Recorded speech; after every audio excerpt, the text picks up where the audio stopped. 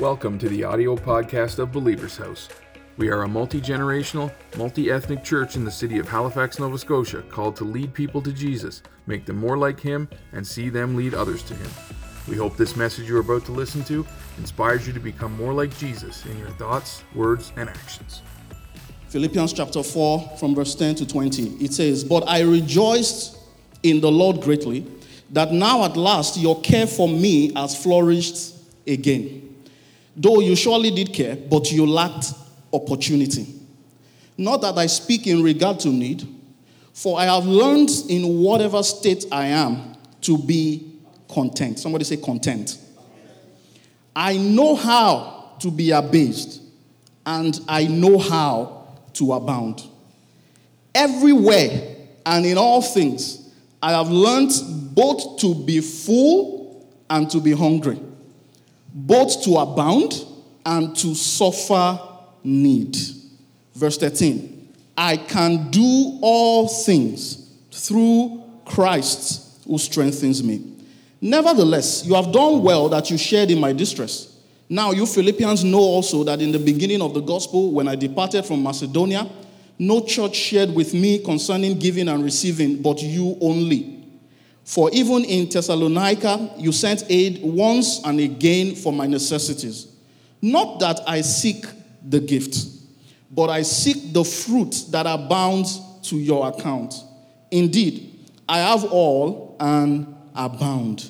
I am full, having received from Epaphroditus the things sent from you, a sweet-smelling aroma, an acceptable sacrifice, well-pleasing to God.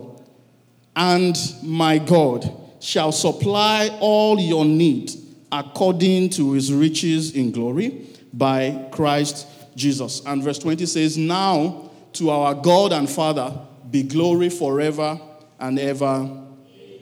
Amen." I will read that same scripture, a portion of it, in the New Living Translation, and then I'll tell you the title of my message.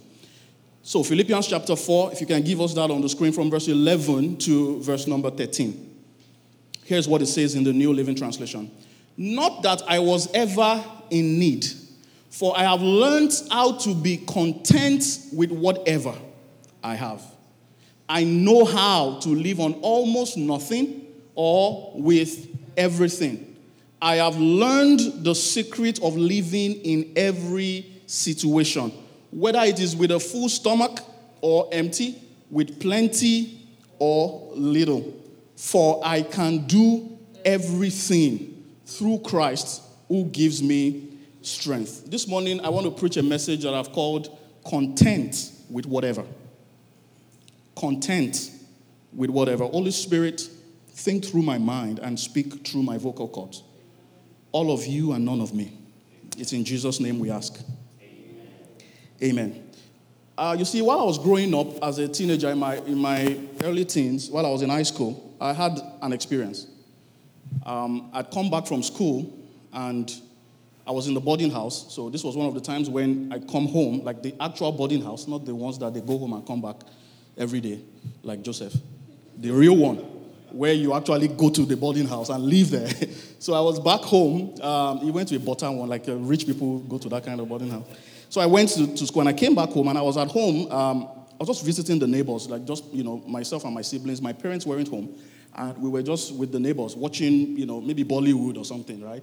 That's what we do in Nigeria, And all of a sudden, somebody ran into the room, the living room where we were, and said, Seun, your house is on fire." Now, I remember it like yesterday. I'll never forget it. Like, there's a difference between somebody telling you fear and you actually experiencing fear.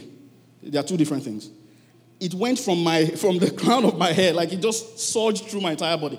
I'm like, "What do you mean?" He said, "Your house is burning. Your house is on fire." So I decided to just humor this fellow, and we ran outside, and I stepped out, and my house was just the next house. And I looked, and all I could see was fire. This is not smoke, like fire coming through the windows, breaking the glass, and people running around. Somebody said, "Call 911." In Nigeria, that's a different story, okay? So the 911 were all the neighbors. People just started running around. And they must have been doing this for a while because there was so much activity going on. And we were there just watching TV. And I stood there and I was just motionless. I really couldn't move. I was just looking at this whole thing. I mean, in Nigeria, it takes a lot for a house to burn to the ground because houses are made of bricks, not the way we build here, okay? So the house didn't burn to the ground, but we lost everything. And at that level, I understood what it was to lose all your precious things. At least at that my level. Like to get back into your house and everything's gone. Just a minute ago, I was here in this house, and I'm back here, and everything's gone. So I said that to say what I'm about to say next. So that what I'm about to say next does not sound like I'm being insensitive. I know what it feels like. I actually have had, not all of you can say that, but I can, just from what I've told you now, that I actually know what it feels like for your house to go. I may not have been the owner of the house at the time, but I had a stake in it. So, what I want to say next is this. On Sunday when I was here, after you all had left, and I came back in the evening, and as I was trying to get back here, just to try to, get a few things that I know that we might need if we needed to maybe do a live stream or whatever it was, and I was trying to get back here, there was a lot of traffic because people were moving in all directions. Those who were trying to get out, those who were trying to come in, those who had houses, those who didn't have any business with the fire. But what I noticed was just the chaos. And the fact that people don't know how to behave when things are not going the way that it's supposed to go. See, this is a big deal. It's serious enough that I'm making it the subject of my message. People don't understand how to behave. The minute things change and it doesn't look the way that it's supposed to look, everybody loses control. And I saw people who ordinarily, we always make fun of Nigeria and pride in the Canadians that people behave properly here. Everybody lost their mind. People were opening their door, they were sitting on their cars, they were removing their shirts. They were running into the bush. I'm like, what's wrong with everybody? Like, relax. And I'm saying that people that don't even have any business with the fire, all that was going on was that they were inconvenienced by the fact that there was a lot of traffic. And everybody just lost it. So I started thinking about it, that why is everybody in this kind of chaos? Like, this is how we go home in Lagos. Every day, literally every single day, this is how we go home. Look, I was living on the mainland in Lagos, and I was working on the island one season of my life. If I left work at 7 o'clock at my office on the island, I'm going to get home at 11 o'clock. If I stayed in the office till 10 o'clock, I'm going to get home at 11 o'clock. Because if I leave home at 7, I'm going to be in 3 hours of traffic, literally, to get to my house. But if I wait for everybody to do their thing, and we always joke that in Lagos traffic, you can literally cook food. You can buy stove, you can buy pots, I'm not joking, you can buy pepper, they can wash your car in the traffic, for real. So I saw all of this, and I'm like, why is everybody losing it? What's going on? And there must have been believers among those people. So it was so refreshing when I got to the house of one of our members who shared that testimony. And all that was coming out of her mouth was faith. Look, you don't understand how it excites me when I see somebody walking by faith. And she was saying, we're just going to go and have another honeymoon. That's all. And I'm just like, does she understand what is going on? We're just going to have another honeymoon. She was just, it could almost be as if, they said they just bought a new house and they are moving there. That's how to be a Christian. So we don't lose things and everything just like something happens that is not part of the order of things and you just lose your mind. And your words just, like, I'm finished. My house is going to go. Relax. Relax. Because God is in control. When a believer is concerned, now God is not in control of the whole world, okay? But in the heart and the life of a believer, God is what? In control. So is it okay if I talk about this morning? All right. Because, like I said, I'm going to step on toes because some people will not like it. They're like, pastor, this message is not very sensitive. You have to be, I'm not that kind of pastor, okay? I teach the word. Now, let's go back to what Paul said in verse 12 of Philippians chapter 4 and see something else here. Philippians chapter 4, verse 12. He says, I know how to be abased, and I know how to abound. I wanted to call this message abased and abound, but it will sound too spiritual. Content with whatever is very easy to understand. Simple. Now, he's saying here that everywhere and in all things, I have learned both to be full and to be hungry, both to abound, which is to have a lot, and to suffer need. He learned it. So he's saying, I know how. Just the way you say, I know how, or I don't know how. For instance, I don't know how to cook.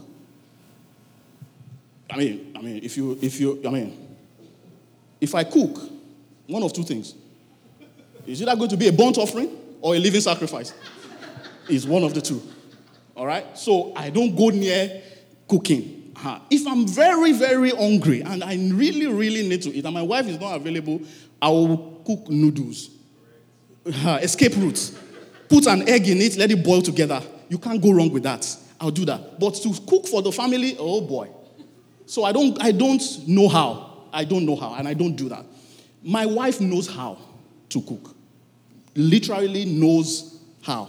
A dash of this, a pinch of that. Knows how. You know the real chefs that don't need the book. They know how to sprinkle this and dash of that. She can do that. But when it comes to cars, however, I know how. She does not know how. She doesn't, if you open the bonnet of a car, she doesn't know where the battery is. She doesn't know where the radiator is. Does not know how. In fact, I have so much know-how about cars because I've spent my early, young adult life in Lagos using all manner of cars. I had a car once, I've told you about it, that was a chameleon. The color of the car was dependent on the direction of the sun. Sometimes it's blue, sometimes it's green, sometimes it's both. It just depends on the angle of the sun. And sometimes when I drove the car, I used to hold the door. You don't understand this. You will come into my car and all the lights on the dashboard are on. And you say, your check engine light is on. Oh, leave it. You'll be fine. It's just check engine light. Nothing's wrong. Nothing's wrong here. And we'll get to our destination. So I've used those cars. In fact, I know how so much that there was one time I was going through my notes and I saw a letter of apology that I had written to my landlord. Sorry that there's so much oil on the floor. I will fix the oil and I will clean it up. I saw it. I wrote a letter of apology because what I had done was, instead of taking my car to an auto shop to fix it, I raised my car, got under the car, and fixed it myself. Right there in the house. So there was so much oil and spillage and whatever, and I had to apologize for that. So I know how to do that. But those are things that you learn. The same way you learn how to cook or understand a car. Paul is saying that there is a know-how that you have to acquire in order to live in abundance and to live in poverty. So what is he telling us? That there is a dying art in Christianity that is called suffering. That nobody is talking about anymore. That Christianity is not this, bed of, everything must be nice. No. There is an art in Christianity that is referred to as suffering. Literal suffering. And we must know how to do it. Oh, are you awake this morning? We have to do what? Know how. We must know how to do it. I'm not going to be a pastor of a bunch of people who lose their minds when things are not going well. No. No, sir. No, that's not allowed. It's not permitted. You cannot lose it because things are not going the way you thought they should go. So I want to show you from the scriptures how that in the midst of that chaos, it's going to get interesting now. Look, when God wants to take you from one level to another, he introduces something into your life that is called chaos. When he wants to actually perform a miracle, do something that is, this is how my pastor in Nigeria used to teach us this thing. He used to call it, never let a crisis go to waste. He preached that message so many times, it entered my blood. Now, this is one of the messages that he will repeat over and over. Sometimes 3 months later, he will just come and preach it again. Another 3 months, he will preach it again. He preached it so much that it became a part of my life. I want to transfer that to you. Look, when a crisis shows up in your life, I'm telling you that God is in the building. He is about to turn that crisis into your greatest miracle. When I told one of the people who gave for us to pay the rent, I was telling them, I said, I sense a miracle in this season. That's why I could step out when everybody was going mad and say, now is the time we're going to get a new space. Because I know that when something is going wrong, God is about to do something. That's why I told you before, when we were singing that song, I said, when in the life of a believer, it is not in the good times and bad. It is the good times and blessed.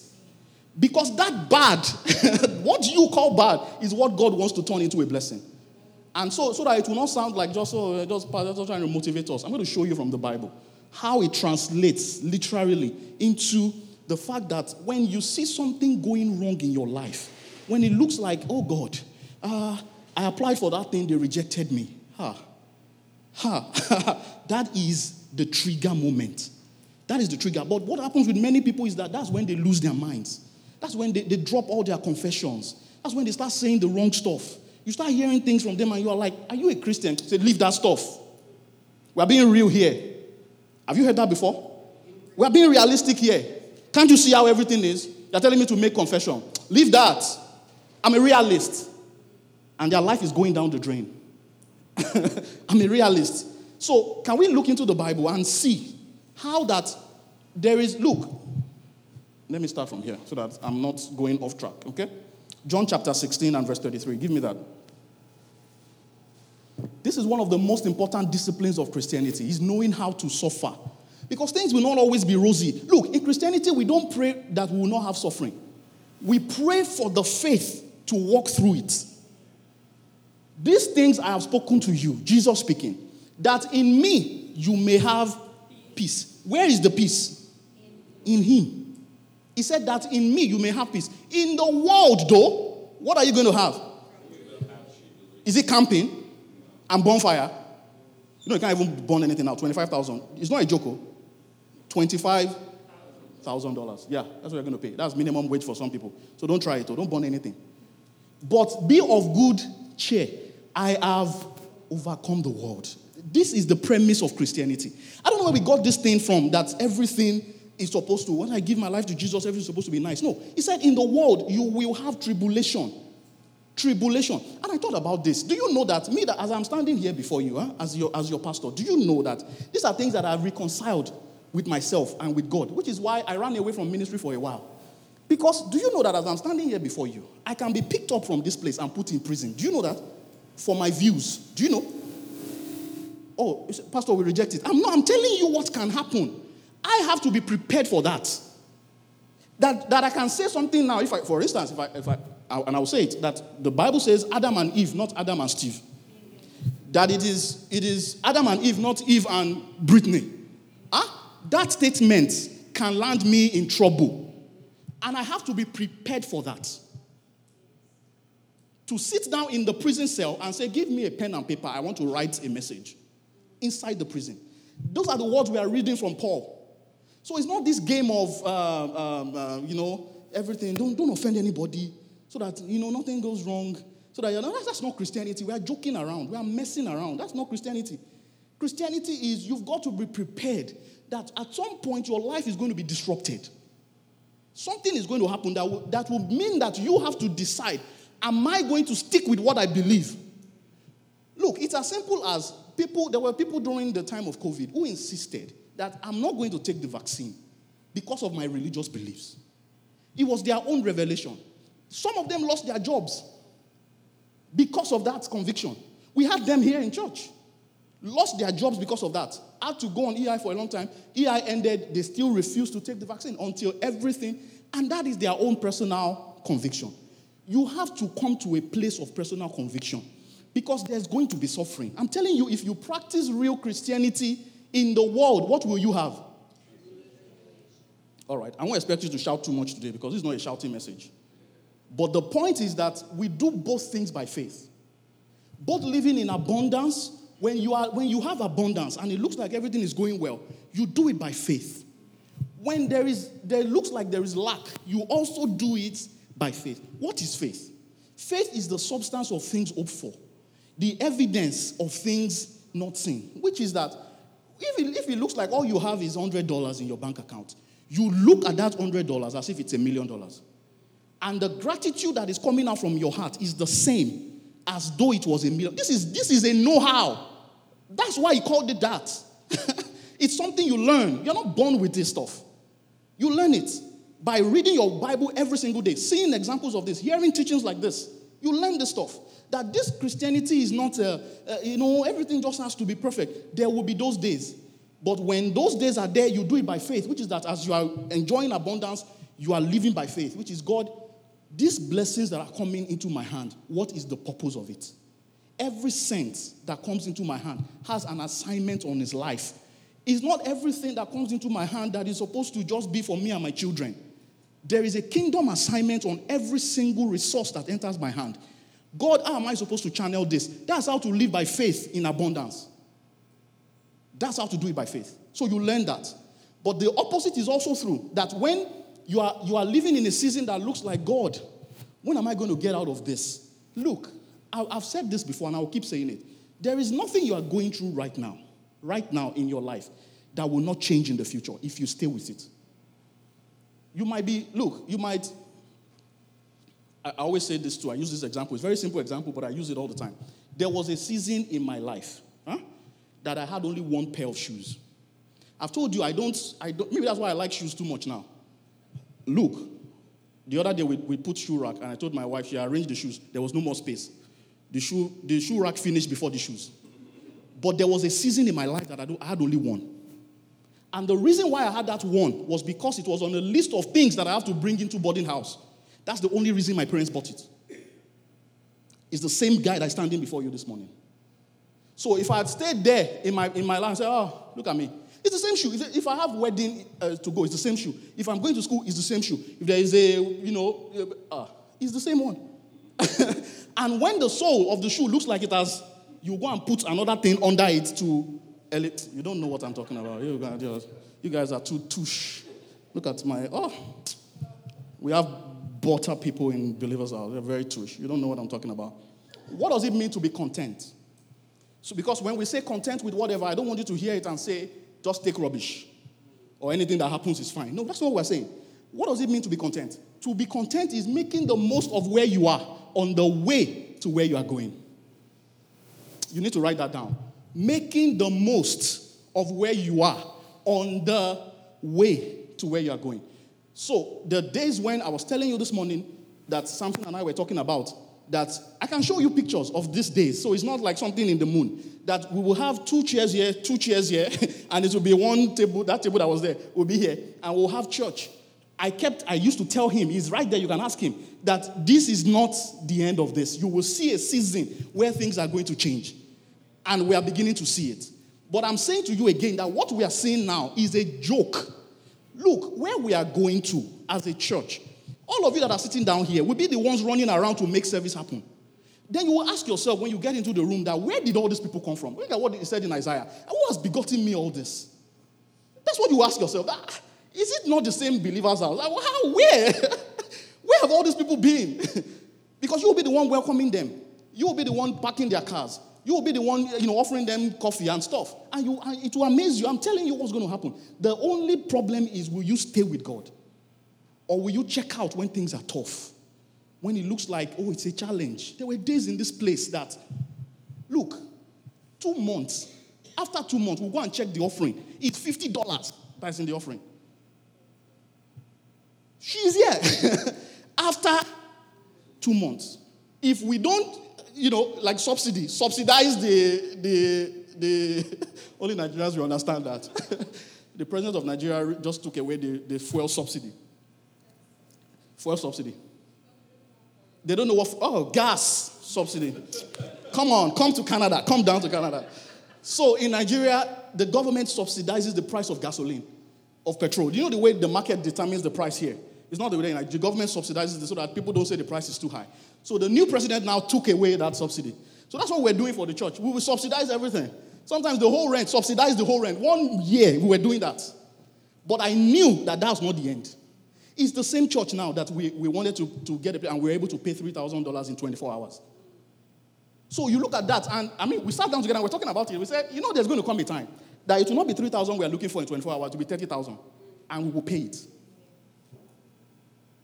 This is how I want you to think. This is how I want you to live your lives. Not when something happens, everything, like, you need to have been there with me in that car. At a point, I was like, should I come out and preach to these people? Because I don't understand what's going on.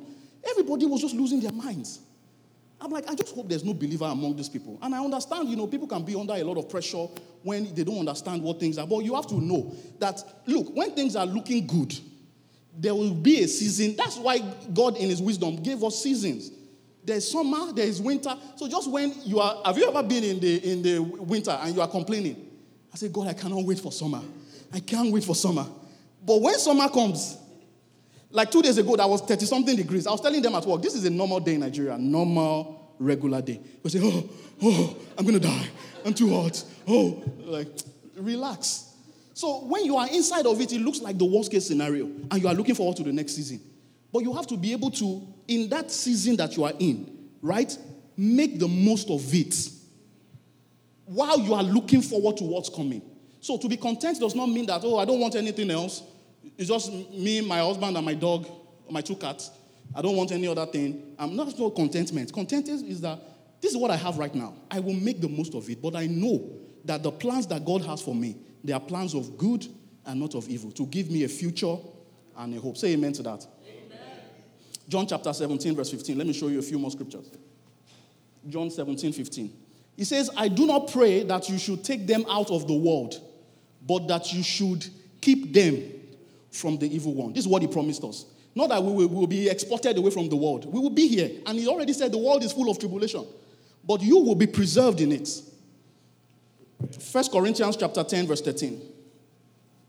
1 Corinthians 10, 13. He says, no temptation has overtaken you, except such as is common to man.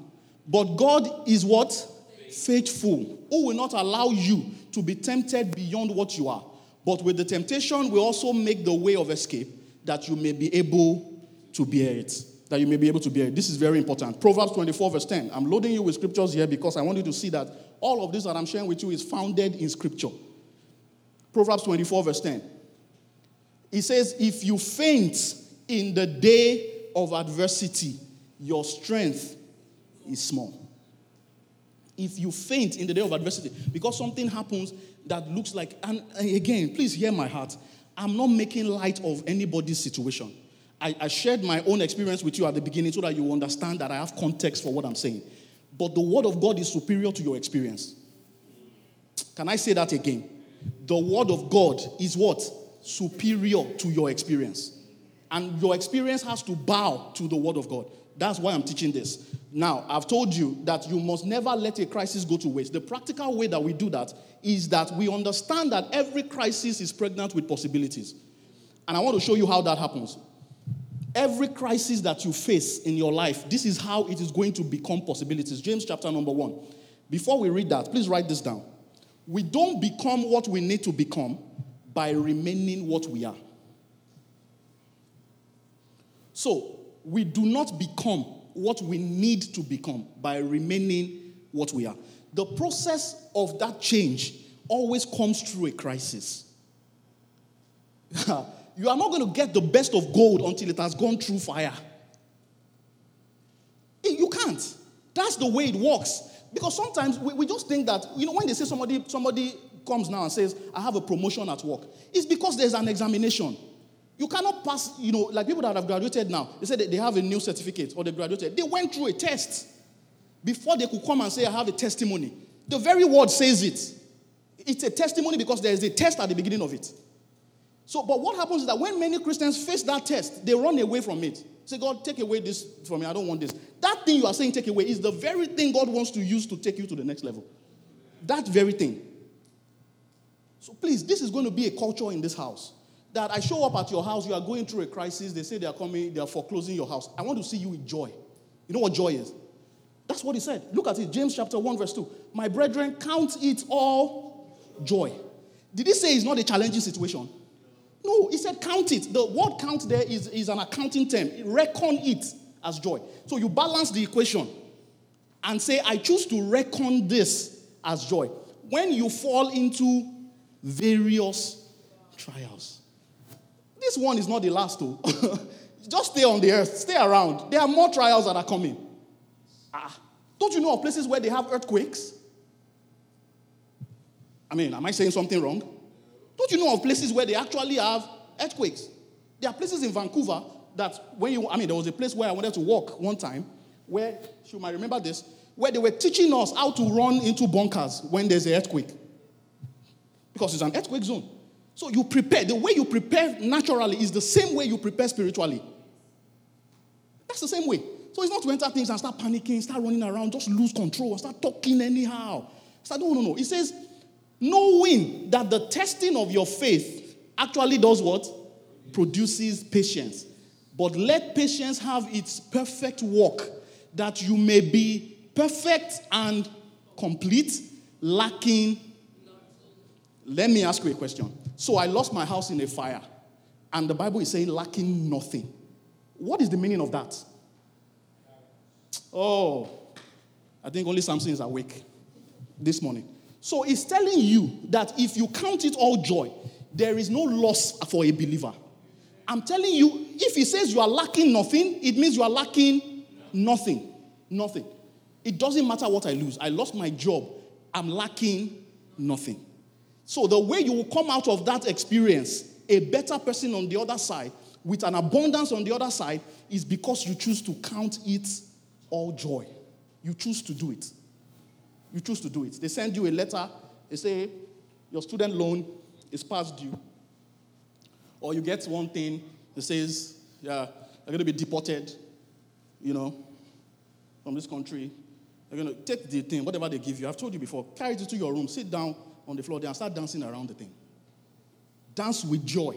Say, count it all joy. Dance around it, rejoice, and celebrate as if they just gave you a promotion letter. This is counterintuitive. Everything in the kingdom is upside down. The way up is actually down. The way to have more is actually to give away what you have. This is how the kingdom operates. It's not that when things happen, then we just take it and say, but how about facing the reality? Our reality is the word of God. That's our reality. Say, but you're avoiding the reality. My reality is God's word. That's my reality. Say amen to that. Amen. So you count it all joy because you can actually profit from trials. 1 Thessalonians 5:18. Let's look at a few more scriptures. In everything. What did he say? Did he say in things that are reasonable or reasonable? In everything, give thanks. For this is the will of God in Christ Jesus for you. If you are ever confused about the will of God, this is the will of God for you. In everything. Not everything will be nice. I'm repeating it again. I understand that some things are very challenging. I have lost jobs before too. In this country, they have fired me. So I'm not going to stand here. She's laughing now because she understood. There was a particular job that I had. I went into the office that day. I was just like a normal day. I was sitting down there with the guy. And he was just telling me, we're falling on hard times. And we're letting some people go. Then I didn't understand that the term let go. In Nigeria, I just sack. But he said, stop like, what does it mean let go? We're letting you go. Not that you're not doing a good job, but we just, and he just hired me like maybe a few months, And I was inside his office. Like, I'm sitting like here and he's sitting there. And I kept saying, thank you, Lord Jesus. Thank you, Lord Jesus. This is practical stuff. He said, what are you saying? I said, no, never mind. I'm just thanking God. Then he said, this is the fellow who is firing me. He said, but you know what? I just thought about it now. I actually know another place where, if this printing business actually folds up, they will be the last one standing. He said, give me a minute. He picked up his phone. This is the fellow who is doing what? Who is firing me. He picked up his phone and called. He said, I have this guy. Very hardworking guy. He said it almost 21 times. Very hardworking. Because for me, there's one thing you can't take away from me, my ethics. I will show up and do my job. I might not know all the technicalities of the job, but if you are looking for who will be there, I will be there. I will show up. So he kept saying that, you will love this guy. Very hardworking. I need you guys to absorb him. Because we're letting some people go, but I really don't want to let him go. Because he's actually a very hardworking guy. Do you know that the fellow who fired me got me another job that was now paying me 3 times what they were paying me there?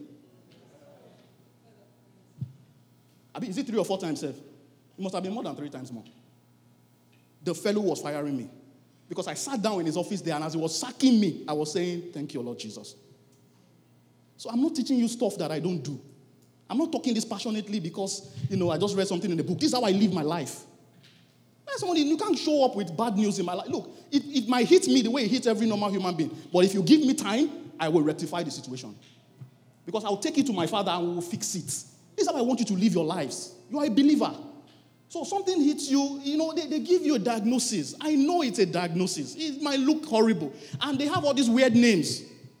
Escragolamolitis. Just to make it, just to make it very scary.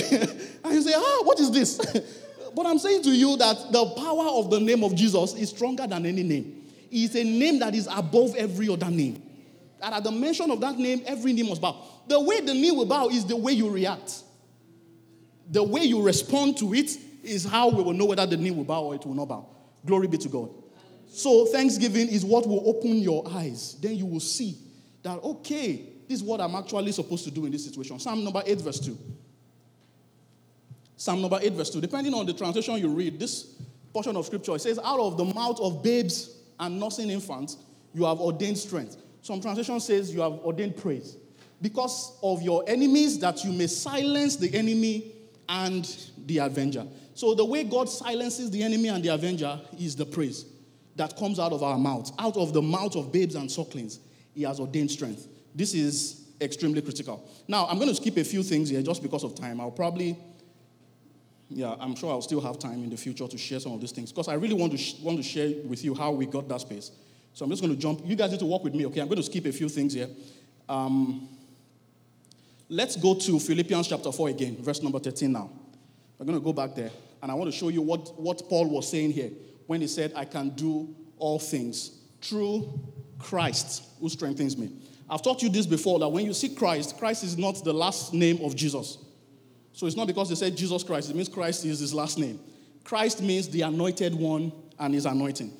So when we interpret that, what he was saying is that I can do all things through the anointing that strengthens me. Because the person of Jesus himself is no longer here. So he's talking about the anointing that is within us, that is what gives us the strength to do these things. So, 1 John chapter 2, let's reconcile all the scriptures and put them together. I want to just show you that you have this anointing on the inside of you already. It's not something that, and I'm talking to people who have given their hearts to the Lord. You are a child of God, you are born again, you have this anointing. It says it in 1 John 2:20.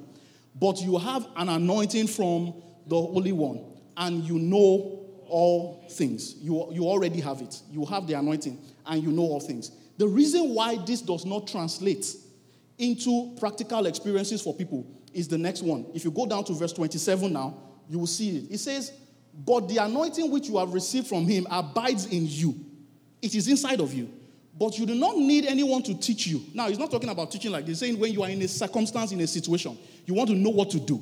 You don't need anybody to teach you. The anointing on the inside of you will do that teaching. But as the same anointing teaches you concerning all things, and is true and is not a lie, and just as it has taught you, you will... that's where the problem is. Do you see what the problem is? Is that many of us as believers, we don't stay prayed up. When things go wrong is when we want to switch on the emergency switch. So you don't stay prayed up. You are not moving with the frequency of the Holy Ghost. When something happens all of a sudden, then you're like, no. That's why you have to stay up. Like you must be, the only way I can explain it is prayed up. This is why these little routines that we keep emphasizing, they are so crucial, so critical. There's nothing like being prayed up. Look, when the opportunity showed up, we didn't have, I didn't have time to go and start. In fact, there was no time to do, everything happened like this. So there's no time to say, give me 24 hours, let me go and pray in other tongues. But I pray in other tongues every day. Do you understand what I'm saying? Yeah, I pray in other tongues every day. So I understand that my faculties are under the influence of the Holy Ghost. So I don't have to say, give me, let me go and now run into it and say, give me, I've not heard from God. You are just lying to us. The issue is that you don't stay prayed up. Say, let me go and hear. No, there are circumstances that will require that. But when opportunities show up, God expects you to be ready for it. So when this thing, and they said, they have, because of virtue of my own work, I got all this information much earlier, but I'm under oath, not to just talk anyhow. So we knew what was going to happen. So I was like, okay, this is going to be interesting. Because, your pastor, I'm thinking 10 steps ahead. I'm like, next Sunday, the Sunday after, this thing is going to be very, very interesting. God, what do you want to do in this situation? Give me that scripture, the story of Peter. You might need to find this. It is before this one. It's Matthew chapter 14, verse 27 to 29. Let me show you what happened here. Just go back.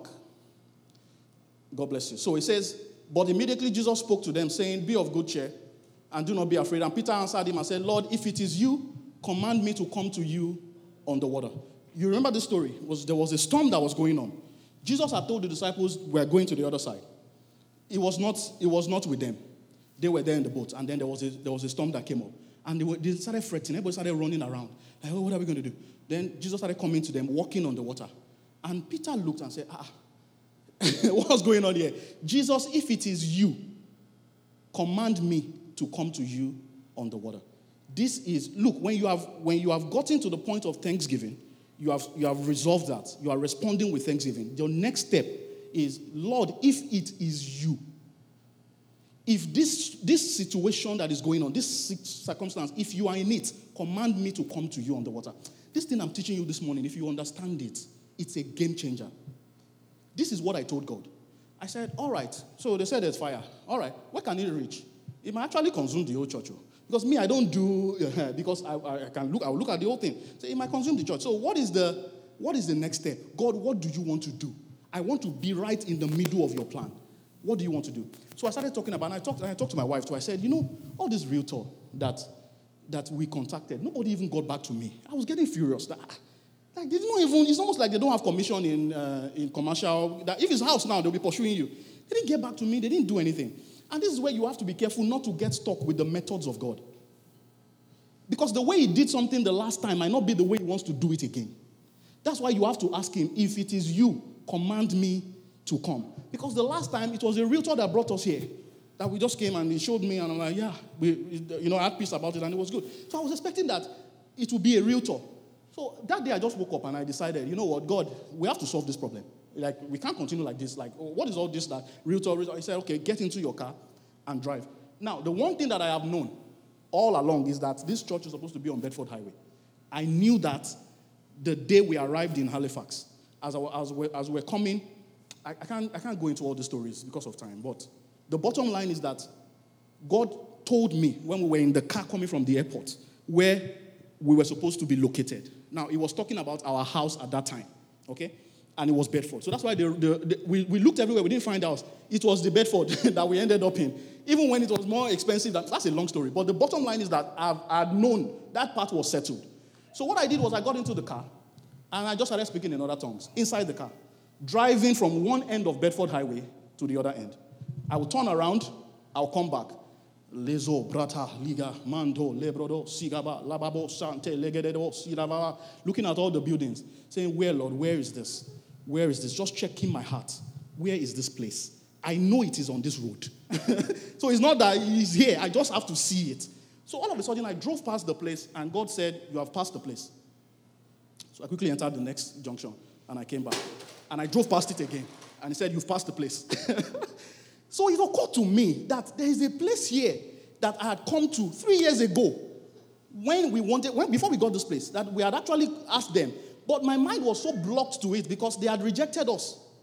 Because I had asked them and they said, we don't do church. That church, no. Church, wahala is too much. We don't do church.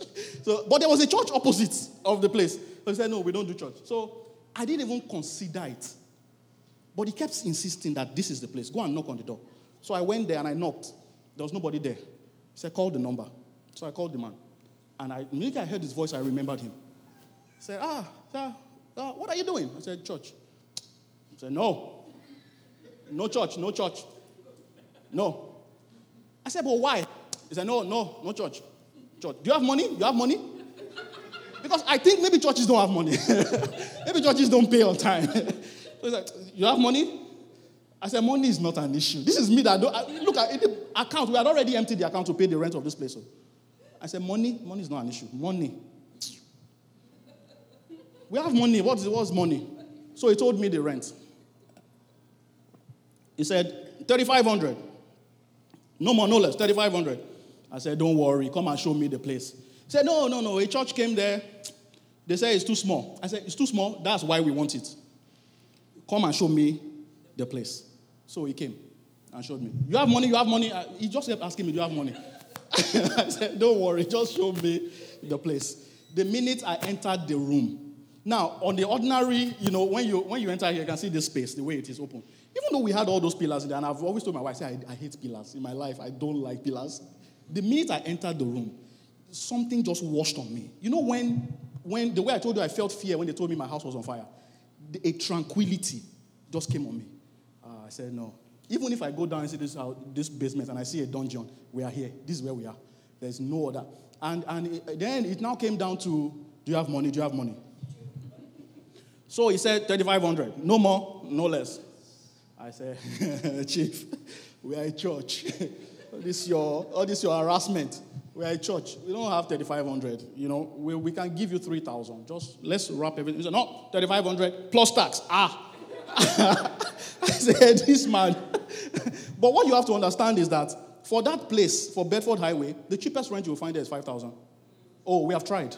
We have tried. The cheapest one you will find. In fact, the one that we wanted to do, Bedford Tower, was 7,000 they wanted to collect, plus tax, which would have taken it to almost 9,000. That's what they wanted. So me and him were just there, and I was just praying and checking my heart and just saying, Holy Spirit, you need to speak to this man. Because I still have more demands. This rent is not the only demand, though. So I said, okay, how long are you going to give us to get this place ready? He said, 1 month. 1 month. 1 month. I said, no, sir, Oga, look, this is what we're going to do. Oga in Nigeria means like he's a boss, you know, like just to make him calm down. Chief, relax, okay? We don't have, number one, we don't have 3,500. We have 3,000. That 3,000, you have to figure out what the tax is and what the rent is. What we will give you every month is 3,000. He looked at his wife. Mm-hmm. The wife was speaking a language, and he would speak to her, and the wife would do like this.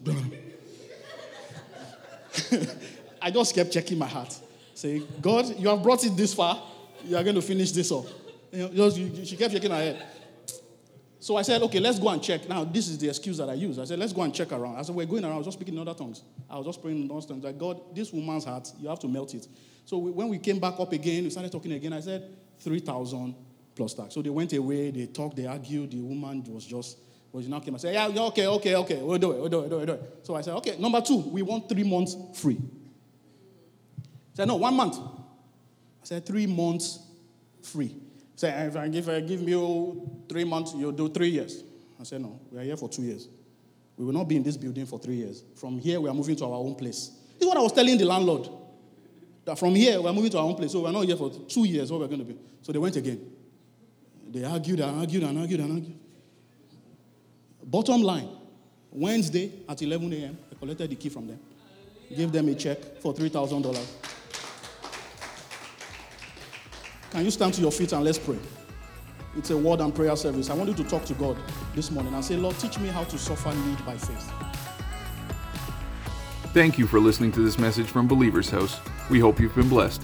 Please visit us at www.believershouse.church for more information about our church or to send us your questions, comments, and feedback. We hope to see you again soon.